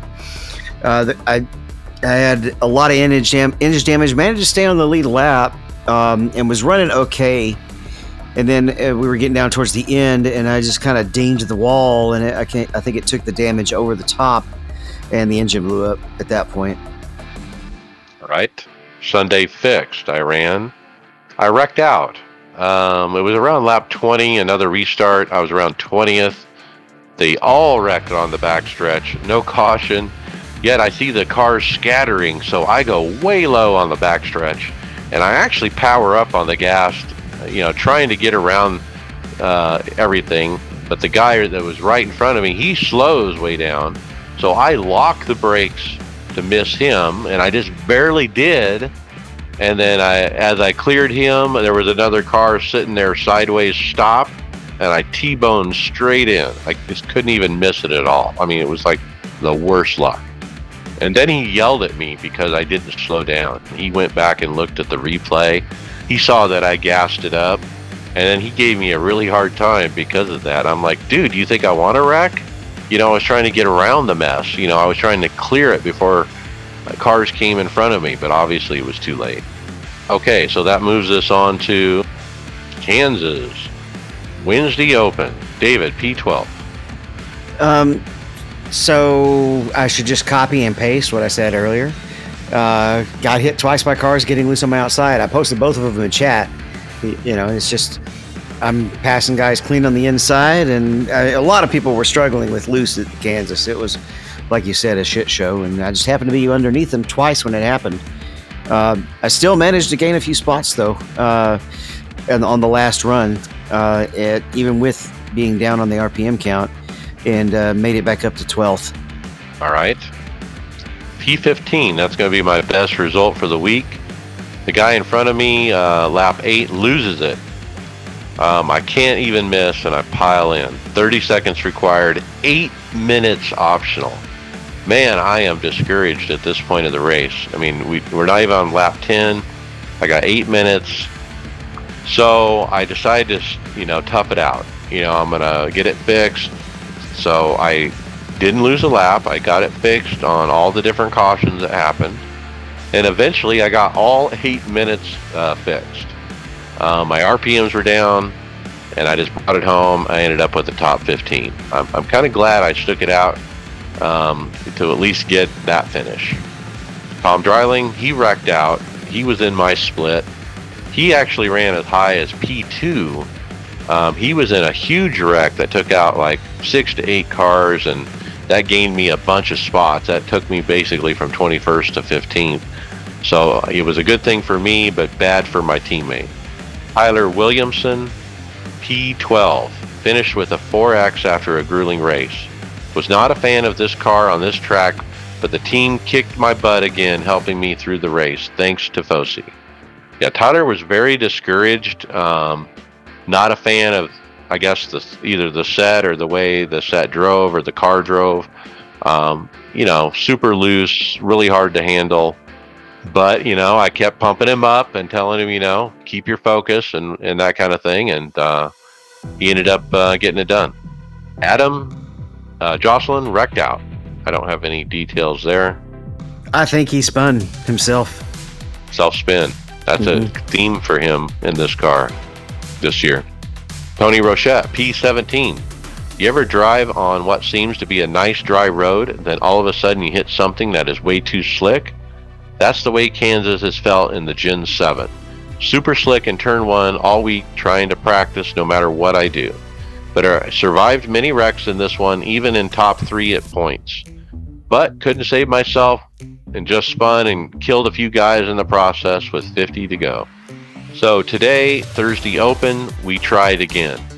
I got wrecked out. I was the first caution. I had gotten a hair loose. I actually had it saved. I didn't even touch the wall. But somebody came up out of their lane into my lane into me after that and took me out. The second caution, I dove really low to miss it, but I plowed right in. So much later in the race, I went to slow down to miss a wreck ahead, and the thing just came around on me and hooked right into the wall. Tony and I were talking about this, that if you get off the gas in this car, you better be hanging on, because this thing will just go around. And that's what happened to me. I just got off the gas and the thing just turned. So I tore out of there, wrecked. Tony Rochette hanged on. He got a P5. He said slammed and put in the wall lap 1. Turn 2 got damaged, fixed, but still down 13 RPMs. I hung in there, though I had 4th, but a blinker somehow beat me by 0.005 of a second. WTF. Let's talk hosted. I ran a bunch of hosted over the weekend. I'll call out some of these races. Supercars at Michigan, wrecked out. Indy cars at Daytona, actually got the pole position for that one. Kias at Daytona, what a blast. Street stocks at Thompson, that was fun. Indy cars at Daytona, and then finally the 87s at Dega. Hosted, I ran a Dallara Dash at Michigan. It was my first unofficial race with the new wheel, and I ran P4, about 80% on the force feedback. It's pretty crazy. I mean, if you hit the wall, you better let go of the dang wheel. You're going to have a repetitive stress injury after the 500. Well, you're right. The force feedback at the Indy 500, when I did qualifying, was really heavy. And you're right. I think I am going to turn it down to at least 50% of what I normally run, just because it's such a long race. Fast track, David, P12. Yeah, we jumped into practice, and all of the races in the official series had been track temp in the hundreds, 110s. It was 70 on. Jeff just does his weather based on how it is at the real track. So if we had done our homework, we would have known that wasn't. But it was blown away how drastically it changed the handling of the car, and I just couldn't get it to work. I tried all practice to get it to go to handle better and couldn't. So it just ran slow. I did finish kind of in a way better and worse than I should have. A lot of others had worse trouble, and the airs that I caught at only ended up costing me a couple of spots. Basically, what happened is I'm running. We had really long runs, and I'm letting the lead lap cars go in P10, and I'm in P10, and one of the guys passing me, he just comes up too high and turns me. Caution doesn't come out. He apologized later, and everybody makes mistakes. But it only in the net ended up costing me 2 spots, and it actually knocked a couple of other guys that I was competing with out of the race. So, but it was a tough race. That much of a temperature swing definitely changes the handle of the car. Well, you got an apology. I didn't. I got wrecked out. Some guy lost it right in front of me. He was in the center of 3 and 4. It was the weirdest thing. I mean, he was going along, and the car all of a sudden was dead sideways in the center of the corner. I don't know how he got himself that way, but I plowed right in. I couldn't miss it. But no apologies. So we see how that team rolls. Greg, he got wrecked by himself. He said he had a decent car after testing a different setup, but couldn't avoid hitting the wall. All right, and then we hear from the OBRL Aftermath Truck Series. It was the winner, Josh Robinson at Kansas, Tom Ogle second, and Kevin Silky Strandberg third. All right, and then finally we got Greg Hectus in the Get Her Done GT3 Series. Winner, winner, chicken dinner. He actually purchased the VIR track 5 minutes before the race and used qualifying to learn the track. Was P2 until the first pit stop, where I went 3 laps further than everyone else, which made me not have to pit twice in the race. Duh. On to the last race of the North America tracks for this season, Road Atlanta. So David, you always say 1 is better than 2.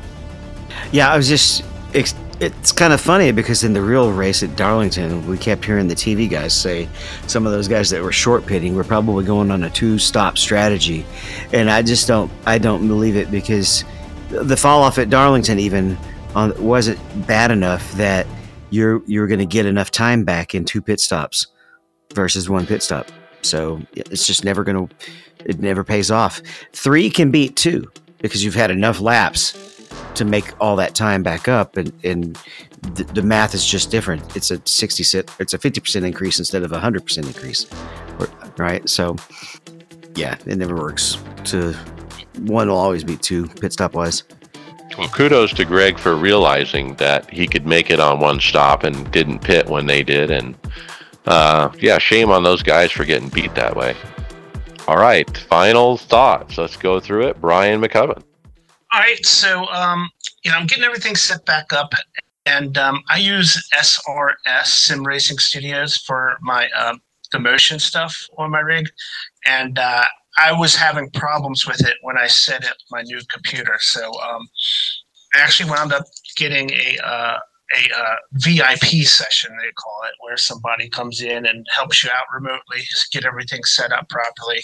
And they killed it. They got it all fixed up, ready to go. So I was really, really happy with how everything went with those guys. So it is a pay service. It's $50 for that. So it's a little expensive, I know, but for me, not having to spend hours trying to troubleshoot stuff and go through all kinds of documentation on stuff that I half understand, it was worth it. And so I really appreciate those guys helping me out. And the Sim Racing Studio guys did a fantastic job helping me. That's so cool that they even offered that. A lot of companies would tell you to pound sand, but to be able to remote in and help you get that done, that is awesome. Yeah, exactly. You're right. A lot of companies don't offer that service or probably don't even want to think about offering it. But it was awesome. They did a great job. They went through things real quick and didn't have no problems. And I still had a little time left over. They sent me a couple of different profile options I can try for motion to test out. So it was pretty cool. Oh, I don't think you said that would cost you $50 to get all that done? Yep, $50. Sounds like that was a pretty damn good deal. That doesn't sound too much at all. Yeah, I mean, for the hassle and headache that I knew it would have brought out if I tried to do it myself, it was well worth it to me for sure. Were you able to learn something throughout that as well? Somewhat, yeah. I mean, I could kind of follow the process that he went. Troubleshoot. Would I be able to replicate it by myself? Maybe not, but I might be able to. It gave me some pointers at least. All right, Tony Groves, final thought. Well, I've got a whole lot this week. I'm staying far away from the Indy 500, fixed and open. Tried that last year, and that didn't work out. I'm not even sure I made 5 laps. So I'll be doing Kansas tomorrow, and I don't know what I'll be doing the following week. Probably looking for some hosted or something, but we'll try the Kansas deal. We'll see what happens. Yeah, week off is next week. I don't know what the heck we're gonna do. All right, my final thoughts. Did you forget me, bro? Forgot somebody. David Hall, final. What am I, chopped liver? I don't know what to think, Mike. I'm just gonna give my final thoughts because it happens. So, and I wouldn't have worried about it if I actually had something to say, but I do have actually something to say. If I was going to throw up a poll or make a list of things that are just annoying as crap on iRacing right now, caveat, yes, I love iRacing, but this is one thing that really needs to be fixed. They've got to do something about penalty and lap cars having to go and fall behind a car that comes out of the pits when the pace car is at the start-finish line, because they never are going to get caught up in time. Those cars that come out that late need to be put at the end of the line. And it's time to fix that. It's been a problem forever. And we're constantly either having to delay greens or get penalties because the cars never get a chance to catch up. Yeah, so, this week I was in a race. There were several delayed greens because the people in question were just stopping because they didn't want to get, a flag. Well, if you're a penalty car, it will make you go behind the waiver rounds even. And it's not supposed to be that way. The waiver rounds go behind the penalty car. Right. So is that your final rant? Rant complete. All right. My final thoughts. Wow. My new wheel is awesome. It is everything I expected it to be. I've had one little hiccup, and that's getting the Bluetooth working to actually race with it via Bluetooth. Haven't figured it out, but I'm not too worried about it because the cable, the magnetic cable thing is working like a charm. So I'm not too worried about the Bluetooth. Would I like it to work? Sure. But it's not a deal killer by any means. I ran some F1 AI at Monza and standing starts. And boy, I have figured out that clutch thing where you hold down both paddles, you drop it in first, you hit the gas, you let go of one paddle, and then you slowly let go of the other paddle. So that's the procedure. I think I've practiced it enough to kind of know how it works and to get the car going pretty darn quick. So mission number 1 is accomplished. I figured out how to start a race. Now I got to figure out DRS and charging and not charging and all this other stuff because these guys are killing me on the straights. I'm getting blown by at the end of the straights by the AI, and I got to figure that part out. So got my buttons mapped. I still got to figure out how to use them. And so it's a work in progress, but that's where I'm starting. I'm using the AI. I'm not going to really go real racing until I'm comfortable. Hoping to meet with Kyle tomorrow to review some 3D printing needs I want. We're still looking to print some kind of mount for the fans to put above the triple left and right monitor and do away with the hose. Also hoping to have him design a mount for a Philips Hue light. I'm going to hang off the 4th monitor above my head, and I'm going to add some other Philips Hue bulbs to the mix. So looking forward to that. Got some projects kind of waiting for that and wanting to get that going. So looking forward to it. And with that, hey, we'll see you on the track. Later.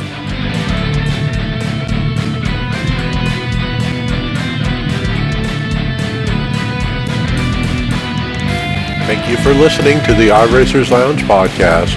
Make sure you go subscribe to us on iTunes, SoundCloud, or Google Play, Facebook, and Twitter. See you on the track.